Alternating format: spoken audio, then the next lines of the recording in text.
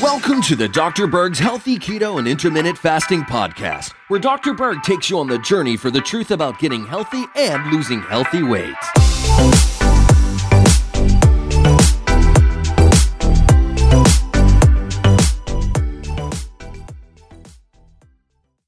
All right, guys, you just watched the basic plan, the overview. This is video 2. We're going to dig into some more of the details. This is mainly for people that are new to my channel. Again, I have 2,500 videos, and you can get lost in all the details. This is the second video that you should watch. And we're combining healthy keto with intermittent fasting. Okay, all right, number 1, you want to go as long as you can in the morning without eating. You just don't want to eat unless you're hungry. That's the thing that you need to focus on, because so many people eat when they're not hungry, and they're wondering why it's not working, they're not getting results, because the body finally is burning fat, and then you start eating. What will happen is you're going to raise insulin, and then your insulin's going to come high, and then it's going to push your blood sugars low. Then you're going to be hungry an hour and a half later. So really, it's what you ate the night before that's going to dictate if you're hungry in the morning. If you do this correctly, like I'm showing you, with just 2 meals a day, you're going to wake up in the morning not hungry. So the goal is to go as long as you can. You may find that you can't go all the way to lunch. You have to eat at like 11 o'clock. Fine, eat your breakfast there. Okay, but what will happen, you want to keep pushing it to the point where your body is fully adapted to fat burning. You're no longer sugar burning. That could take 3 days up to 5 days. Sometimes it takes longer to get into full ketosis. All right, so that's the first rule of thumb. If we can do 2 meals with a 4-hour window, okay, and what that means is that we eat and then we wait 4 hours and we eat again, that's your window. That will give you a 20-hour fasting period. That's incredible. That's enough to see some serious results. The only time that would not work for someone as far as weight loss goes is, let's say they're going through menopause, they have a slow thyroid condition, and they have a history of dieting, and their metabolism is so slow, they're gonna have to push these together and have 1 meal a day, and then they will lose weight. And there are even people that still will lose just a little bit on this, and they might need to go even longer because their metabolism is so dead.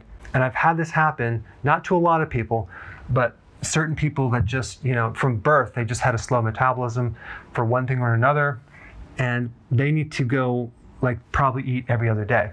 Okay, that's just what they need to do until the system heals. But for everyone else, we're going to talk about what are you going to eat on this first meal and the second meal. I've surveyed a lot of people, and this is what they eat, and this is what I eat. Eggs. I do 4 eggs a day. You can do 2 to 4 eggs. Pasture-raised organic eggs, they're a little more expensive, but they're worth it. Now, it's really important to eat healthy eggs because the factory farm eggs are just so bad. They're just terrible. Then we have avocado. Avocado has tremendous amount of potassium and really good fats to help you go longer. Cheese. Now, if you are a guy and you have a prostate condition, don't do the cheese. But if you have a high quality organic cheese from a grass-fed cow, goat's cheese is even better, not a problem. Okay, so then we have bacon. Some people don't want to do bacon. That's totally fine. I like bacon. I do bacon from the farmer's market. If you're going to go to the health food store, get the nitrate-free organic bacon with sugars less than 1 gram, okay? Bacon, by the way, and pork has high levels of vitamin B1. And for those people that are saying bacon is unhealthy, yet they're consuming chicken, I would beg to differ, because chicken is really disgusting unless you're doing, again, from the farmer's market. Okay, nut butters. You can do almond butter, peanut butter, make sure there's no sugar in it, maybe a couple tablespoons. Now, the reason for this is to give you enough fat, especially in the beginning, so you can go longer, okay, without getting hungry. You're eating at 12, you have a hamburger or a piece of meat or a lamb or whatever meat that you want, 3 to 6 ounces. Let's say you're younger and you have a faster metabolism, then you do 8 ounces. Let's say, for example, you're an athlete You do 8 ounces. Let's say you're a very large person, you need more protein, do 8 ounces. I wouldn't want to go over 8 ounces per meal. Now, we're not talking about actual protein grams, we're talking about the actual product of meat itself, okay? 3 to 6 ounces or 8 ounces. So you don't have to calculate the grams inside that meat. It is a big difference. And then we consume our vegetables. You can steam them. You can have some raw or the salad. I do a lot of salads. We need a large amount of salad. So some people break up their salad between this meal here and this meal, and they do maybe 5 cups and 5 cups, or maybe 4 cups and 4 cups. I mean, 4 cups is not that much. It's kind of like a medium-sized salad. I personally do all of my salad at one sitting. I'll do like 10 cups, and sometimes I'll do more than that. So I'm used to it.